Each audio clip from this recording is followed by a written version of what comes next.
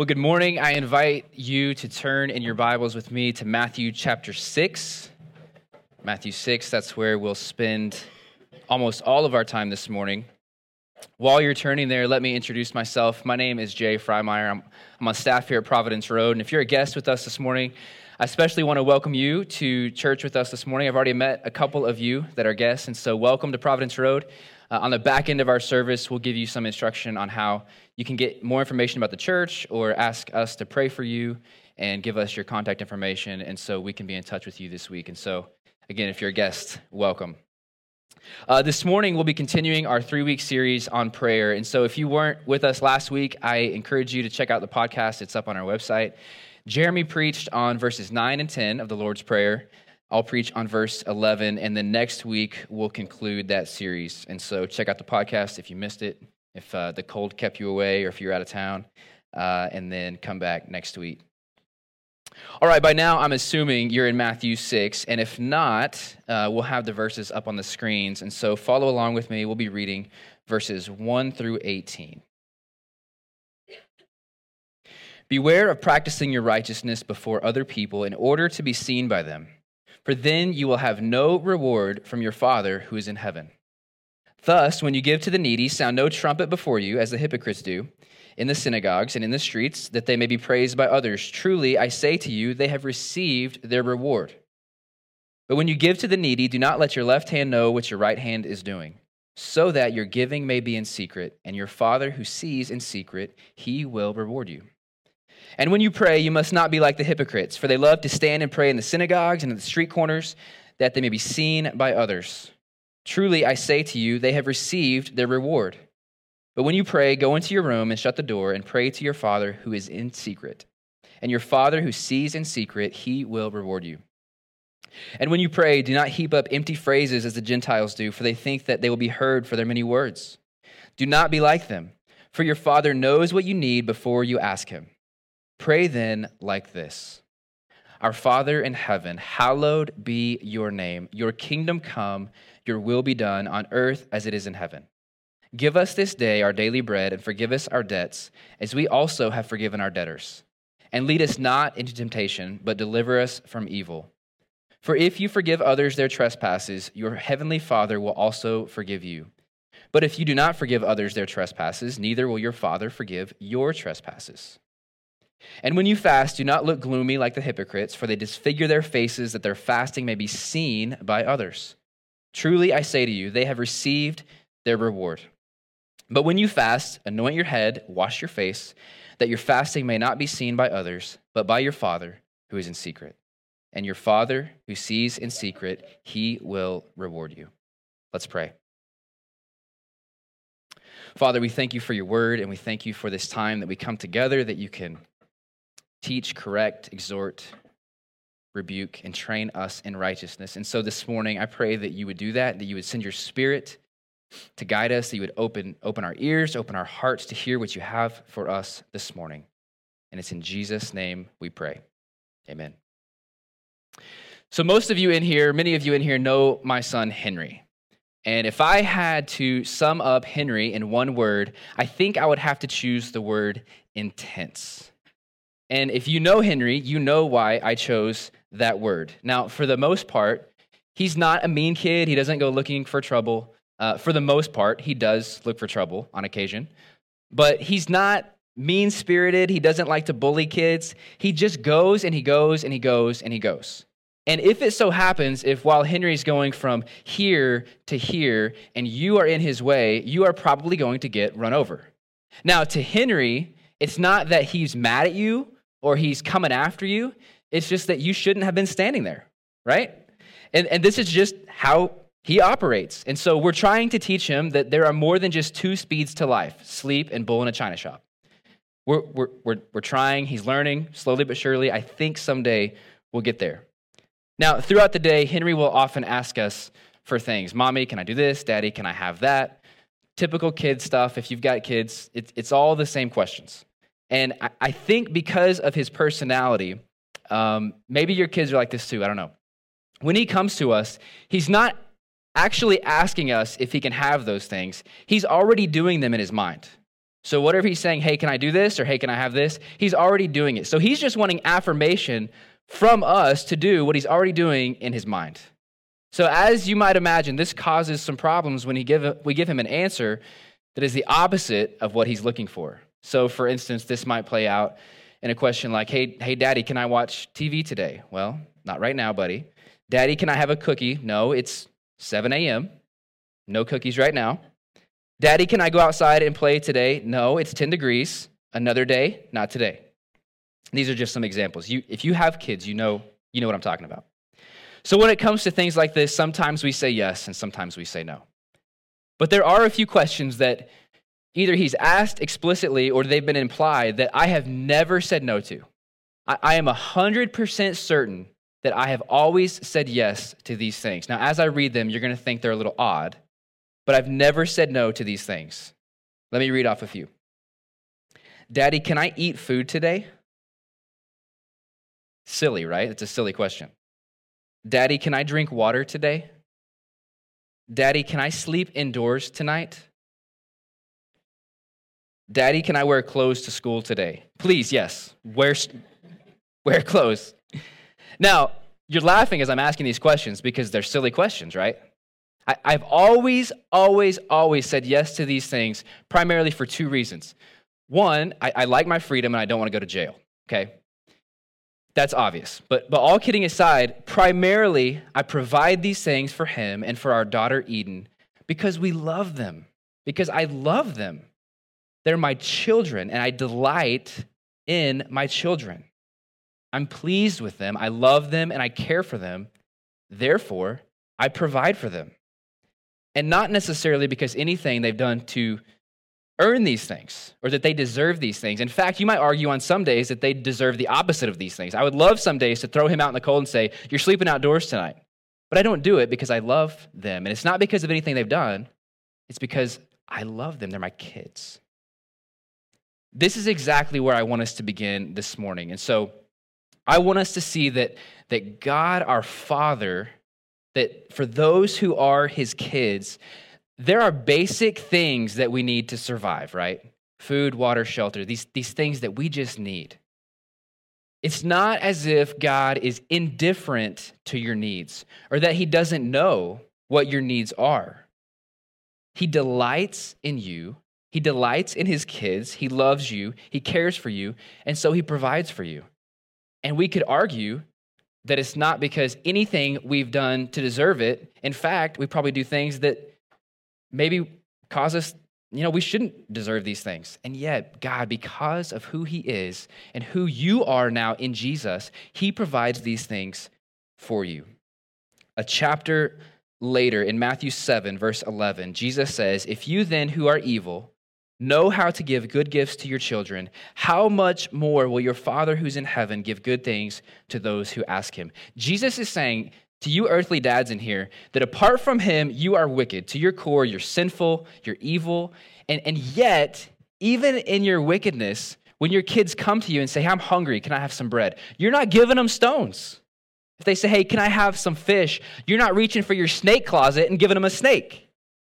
Jesus says, if you, evil, wicked, earthly dads, apart from Jesus, if you know how to give good gifts to your kids, how much more then will your Father in heaven provide your needs for you? This, I believe, is the tone, it's the heartbeat of Matthew 6:11. And so most of our time will be spent there this morning. But first, I want to step back a little bit.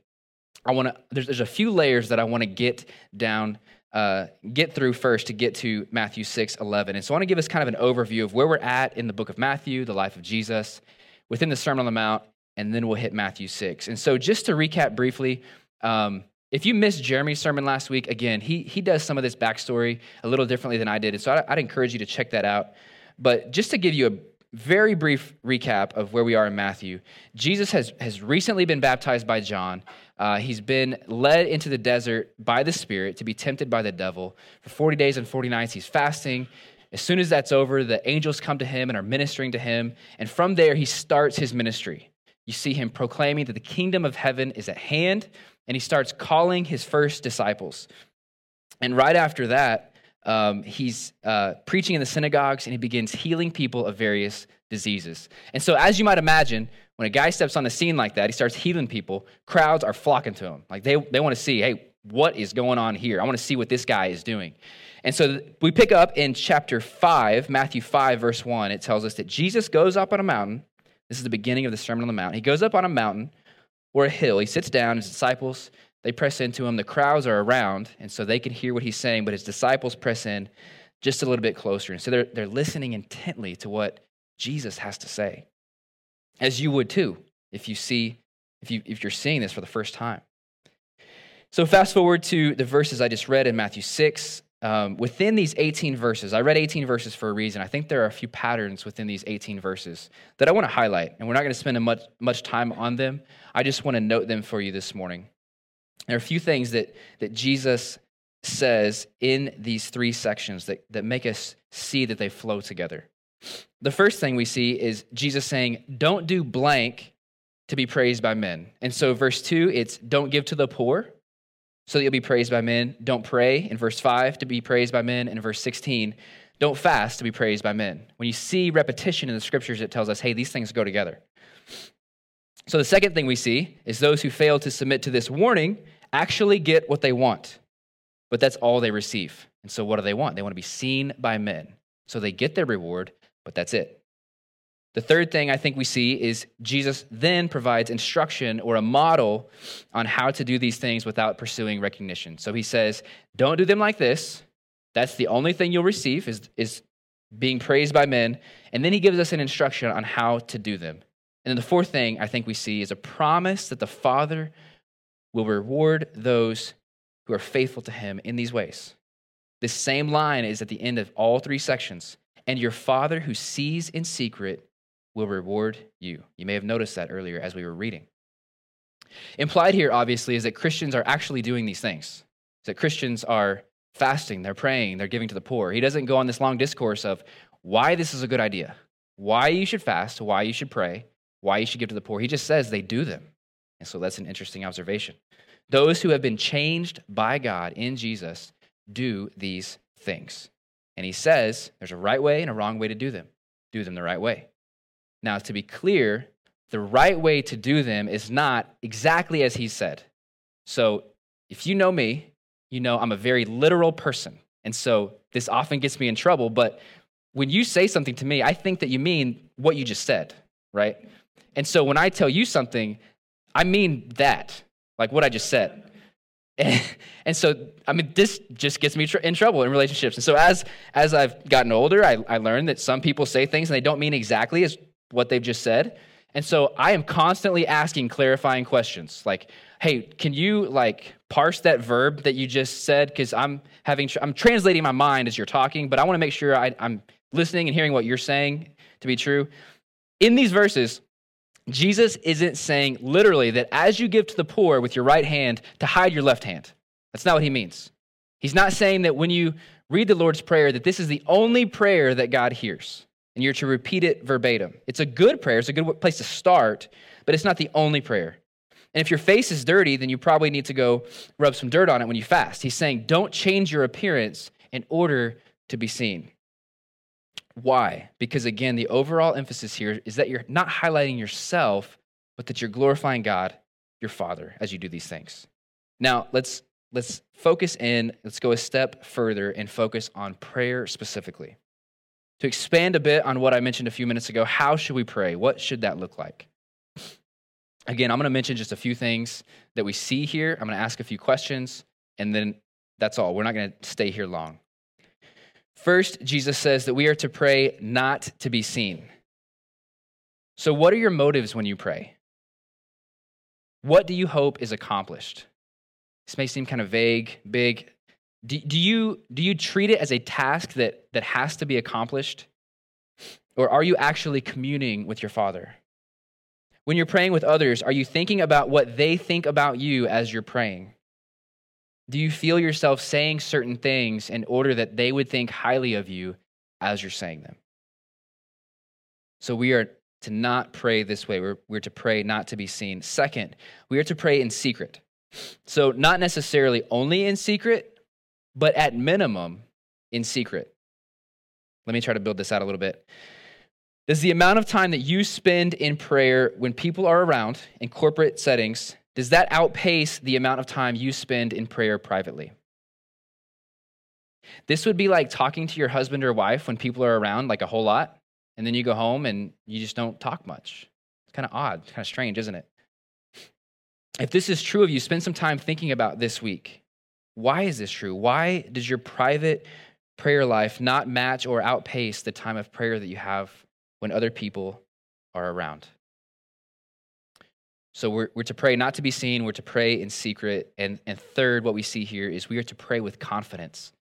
Look at verse 8 again with me. Your Father knows what you need before you ask him. And yet, we see in verse 11, he's saying to still ask him for those things. So what should that tell us? I believe that tells us that you have a Father that loves to say yes. I mean, any dads in the room want to be the no dad? That you're constantly saying no? We enjoy saying yes to our kids. So God is saying he knows our most basic needs, and then he says, ask for them. And so, my question to us this morning, are you asking him for your most basic needs? Are you thanking him when he provides those things for you? These, again, are just some things to think about this week in regards to the ways in which we pray.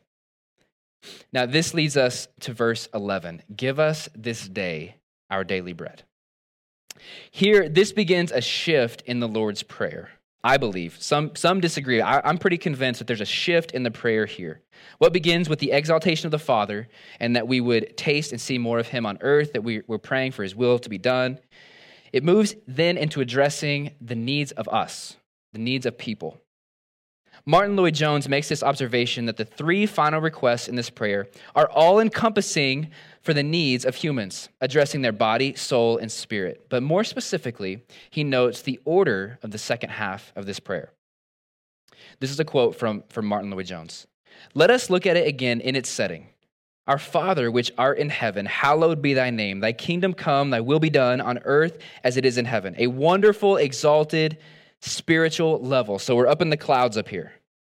We would have then expected him immediately after that would come the spiritual needs of man, followed in descending order by the needs of his soul, and at the very end, some remembrance of the body and its needs. But that is not how our Lord puts it. Immediately after those exalted petitions about God and his glory, he starts with the body. There is indeed something surprising about that at first sight, but the moment we stop to think about it, we shall realize that the order is absolutely right. Our Lord is now considering our needs, and clearly the first thing that is necessary is that we must be enabled to continue in our existence in this world. We are alive, and we must be kept alive. So Jesus knows that apart from him, we're separated from God forever. He knows that. But he also knows how important our most basic needs are. Therefore, in order for us to be able to treasure the name of God, to pray that his will is done, that his kingdom comes, in order for that to happen, you have to have life in you. And so God knows this. As I thought about this verse this past week, verse 11, give us this day our daily bread. I tried to recall even one moment praying with others around me that I remembered someone actually praying that. Now, outside of like just a verbatim recitation of the Lord's Prayer, I couldn't recall one time that someone was praying for these most basic things to be met. I'm sure it's happened. I'm sure I've heard it before. I don't think it's that common. I think the majority of us in here, maybe all of us, have no clue what it means to ask God to give us our food for today. In this verse is a deep, deep dependence upon God that if we're, at minimum, we're just not thinking about it. So let me try to build this out a little bit. There is food everywhere, is there not? You have food in your fridge, you have food in your freezer, in your mini fridge, in your pantry, in your cupboard, in your roommate's closet, in your neighbor's house across the street. Maybe you go over there for some food. You're borrowing eggs every now and then. In the drive-thru down the street, in the drive-thru next to that drive-thru, in the restaurant just down the street from the drive-thru, at the restaurant next to that restaurant, at the grocery store next to that restaurant. Oh, but now you're on that side of the town. Hey, there's a grocery store right over here next to your house. There is food everywhere, isn't there? And so what happens as we're just used to this? Like we don't depend on God. I think, I'm assuming here, I think it makes it harder for us to depend on him because we can get food anywhere we want. I don't necessarily think that it's even that we're all gluttons. I just think the conversations that we have about food, let me just give you some examples of conversations that have happened in our home, and maybe they're similar to yours. They go something like this. Oh, we just had that 2 weeks ago. Are we seriously eating this again? I have to go back to the store because you forgot the milk. I'm not saying who said what here, so I'm not trying to get myself in trouble. I'll just let you read between the lines. Can you believe this expired after 4 weeks? Oh, what a joke. Leftovers again.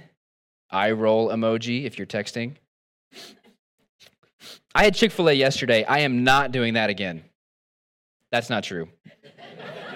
Nobody's had too much Chick-fil-A. You get my point. It's a challenge depending on God for our basic needs in the day-to-day, when all I have to do is go home this afternoon, put in a Walmart pickup order, and then drive by tomorrow and they just dump everything in my car. Or if I have a little extra time, I'll order on Amazon Prime. 2 days later, it's at my doorstep. And if it's after 2 days, I'm calling and complaining because that's just ridiculous, right? This is the society. This is what we live in. And I don't believe this verse is just about food, so don't hear that. I think it's talking about our most basic needs. So what are those things? Food, water, shelter, clothing. I would argue that companionship with other people, rest is definitely a need. You may add some more, but you get the idea. What I fear is that we grow up or are living in the most prosperous country in all of the world, and it leads us, even as Christians, to forget that it's God who gives us everything. He gives us everything. So if there's a path that we are to walk as believers, like just picture in front of you, there's a path that goes from here to eternity. And that path is us trusting in the provisions of God to provide our basic needs. I think on either side of this path, there's a ditch. So there's 2 ditches, I believe, that can lead us into temptation to not believe that God is going to provide. I'm going to build this out for us. Ditch 1 is to store up wealth for yourself out of fear that God will not provide for you in the future. I think this can manifest itself in a number of ways. One way to fall into this ditch, I think, is to be lulled into thinking that I'm actually the one that provides for me. That I've got this job, I've got these gifts, I'm this smart, and so I do these things, forgetting that it's God who even gives us our minds to think. Maybe you've become discontent in your job, and instead of praying and asking direction from the Father, you just take matters in your own hands and you jump at the first position available. How about the way we treat and view retirement? Do you have an unhealthy view of the future? Do you save so much that it hinders your giving? Do you miss opportunities now with the gifts and the resources that God has given you because you are fearful that God won't actually provide for you in some distant future? This makes, building this out, it makes me think of the people of Israel just after they've been delivered from, they crossed the Red Sea. So for over 400 years, if you remember, they're in slavery in Egypt, right? And so they're working for the Egyptians. They're being punished in so many ways. They're slaves for over 400 years. And so God raises up Moses, and he brings him to Egypt. He sends 10 plagues to Pharaoh so that Pharaoh will let them go, splits a sea in half, and brings them through on dry land. They cross safely to the other side, over 1 million people. I don't know what scholars think, how many people. I mean, it's like over 1 million people, brings them to safety, closes the waters in, defeats their enemies for them. And it's like 2 chapters later, they're like, oh, Moses, why'd you bring us out here to die? Why didn't you just leave us in Egypt? At least we had bread there. Like, do you hear what they're saying? They're saying, yeah, we were slaves. We didn't have our freedom, but we had something to eat, but they were trusting on the Egyptians to provide. And so what does God do? He provides bread from heaven. He sends manna, and he says, each day I'm going to provide you enough for today. Don't store up for the next day. You don't need to do that. I'll provide for you tomorrow. But just save up for today, eat what you need, and then tomorrow I'll provide more. Well, what do? They took matters in their own hands. They start storing up this manna because they don't believe. They don't trust that God is going to provide. And what happens? It gets moldy, it's stinky. Scriptures tell us that worms infested it and it stank. God was showing them that they could trust him, that he's going to provide. I just wonder, we read this story and we think, man, that's ridiculous, the Egyptians. I mean, he just delivered them from the Red Sea. How could they think this? But this is true of us, isn't it? Sure, God has not parted the Red Sea in your life, but maybe something similar. Maybe you faced a circumstance or you faced a trial or an illness or disease, and you thought, there is no way that I can come out of this on my own. Unless God intervenes, there is no way. And then he does. And the next week you're thinking, will God provide? That's the example. That's what I'm trying to say here. This is ditch number one. Are you showing a lack of trust in God in this way? Do you live open-handedly with your stuff? Do you exhibit outwardly a belief inwardly that God actually will provide today and tomorrow? This, I believe, is ditch one. Ditch two, I believe, is to worry and become anxious that God doesn't love and care for you and that he may not actually provide your most basic needs for you. So they may sound similar. I think ditch one, I think both of them start with disbelief. I think ditch one causes us to action and take matters in our own hands. I'm going to do this because I don't believe God will. I think ditch two is just to freak out and just become paralyzed with fear and just worry and become anxious. Jesus addresses both of these things in the next few verses of Matthew 6. First, he says, don't store up treasures in heaven. Because if that's where your treasure is, your heart is also going to be there. A few verses after that, Matthew 6, this is verse 31. Jesus says, don't be anxious, he says, saying, what shall we eat, or what shall we drink, or what shall we wear? You're not going to add to your life by becoming anxious. Look to the birds of the air and the lilies of the field. If your Father feeds the birds and he clothes the flowers, do you think that he won't also do these things for you? True contentment is found in trusting in the provisions of God. Some of you know about our journey here to Norman, but many of you may not. And so I want to share with you, our journey here. I think, I'll just speak for me. I won't speak for Brooke, so I don't know if this is true for her. But I know for me, I bounced in and out of both of these ditches in about the 6 months to a year leading up to us coming here. So to give you a little background, we were a part of a church in Kentucky that is very established. I mean, they are old. Not the people, but the church itself. I think this year the church turns 237 years old. Think about that. That's nuts. And so they pride themselves on being one of the oldest churches outside of the original colonies. Having been there for about 6 years, we'd grown comfortable. More than our needs were met. We had a great friend circle. There were over 1,000 people attending weekly to the services there. So many of them knew us. They loved us. They cared for us. I mean, we just had grown comfortable. And I think along the way, pride had set in, entitlement had set in, and I'd begin to think that I just deserved certain things, and I was owed certain things. So along the way, various factors led us to start having discussions about what it would look like to come back to Oklahoma, including some family members being sick. We started having these discussions like we kind of want to be back. And so the more we talked and prayed, the more we found ourselves looking for a certain type of church. And we wanted to be picky, but that becomes difficult based on church openings and if you actually want to hold to the convictions that you have and agree with church leadership. I mean, it's kind of a sad deal, but it's just reality. And so we started having these conversations and we said, you know what, we're looking for a certain type of church and we're not going to settle. And so what we found was this. We had some conversations with a few churches in the OKC metro area. And there were 3 specifically that we really liked. We said, we line up with these guys doctrinally. We value the same things they value. We really like them. If I wasn't being paid to be on staff there, we would attend these churches. We could go to any of these churches. And so we loved it. And they said similar things to us. They said, hey, we think you guys are great. We think you guys are awesome. You'd fit here. We think your gifts could be used here. But they all also said the same thing. Hey, we don't have any money for you. And so that was just what are we going to do with that? Like, we want to be a part of these churches. They can't pay us. We like to eat, and live in a house. So we had some things to wrestle through there. Now, obviously, we ended up at Providence Road. Here we are. But support raising for us was just a whole new animal. It was a whole new experience for us.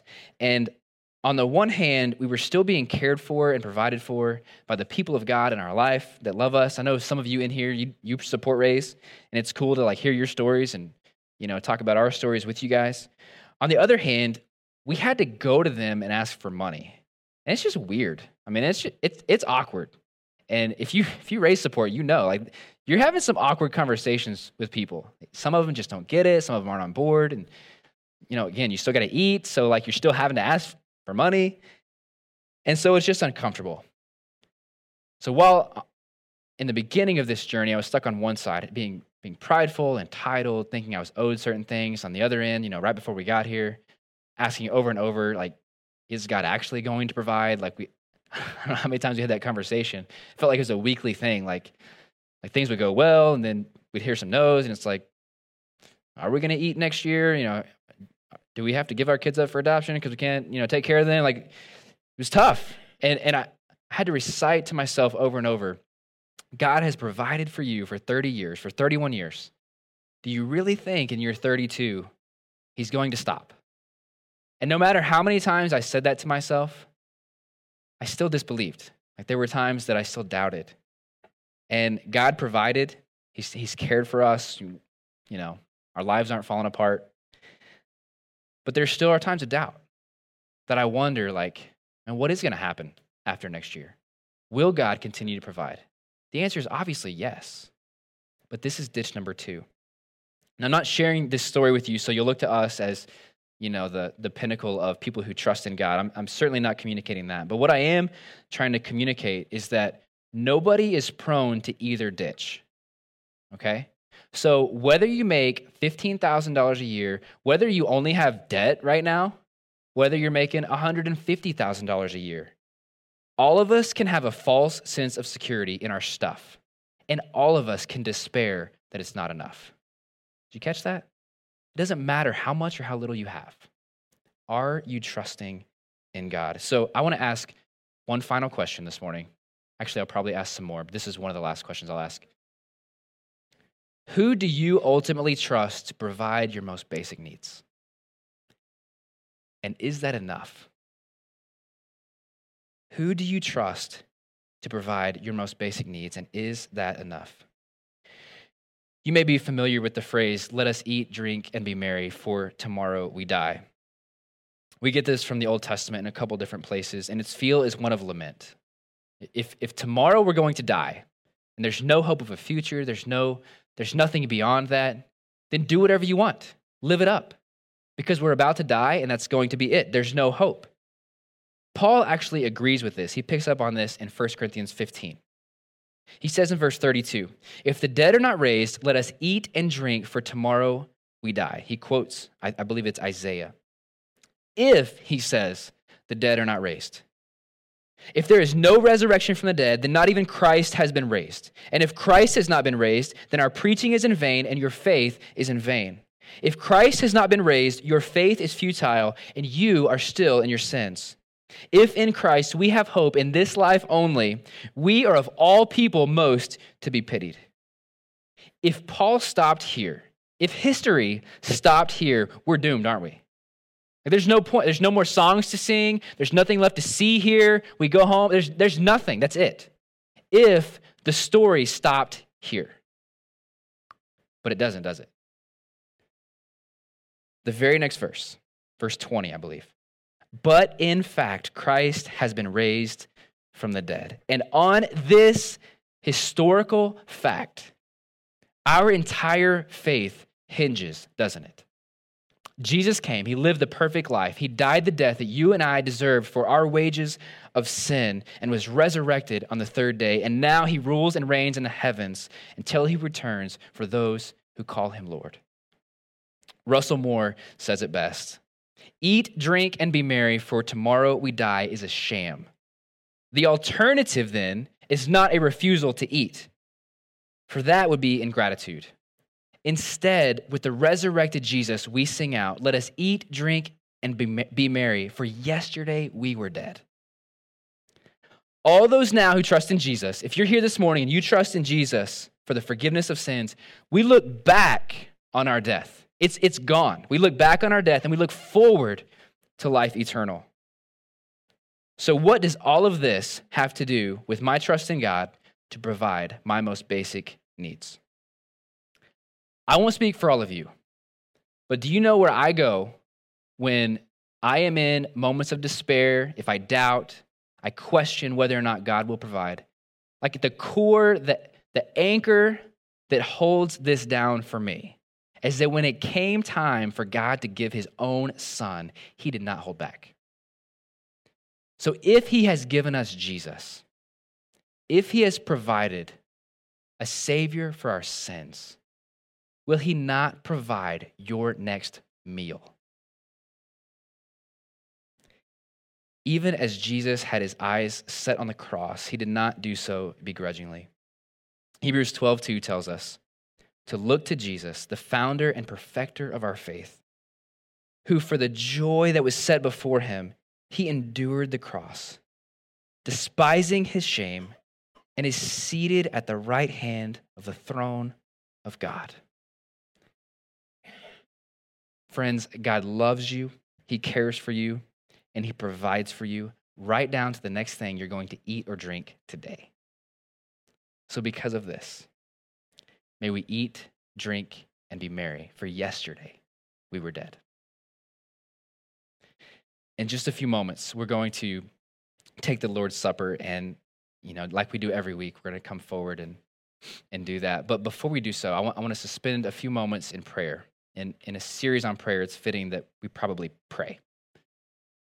And so last week, Jeremy directed our time to hallow the name of God, to revere him, to treasure him, to just call out and say who God is.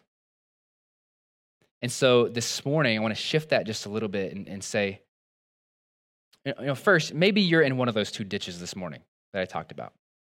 Maybe you look to your stuff, maybe you are gaining wealth for yourself because you don't trust that God's going to provide. Or maybe on the other hand, you're anxious this morning and you don't believe, and so it's caused you to fear. And so if you're in one of these ditches this morning, it's okay to just call out and confess and repent that. But for the most of us this morning, maybe it's just calling out to God and thanking him for the ways in which he has provided for us. Think through all the ways that he's cared for you, he's cared for your family. We're going to take a few moments, and this isn't going to be a long time. We're not going to draw it out, but in just brief, quick statements. How has God provided for you? In a moment, we're going to do that, and then I'll direct us into the Lord's Supper.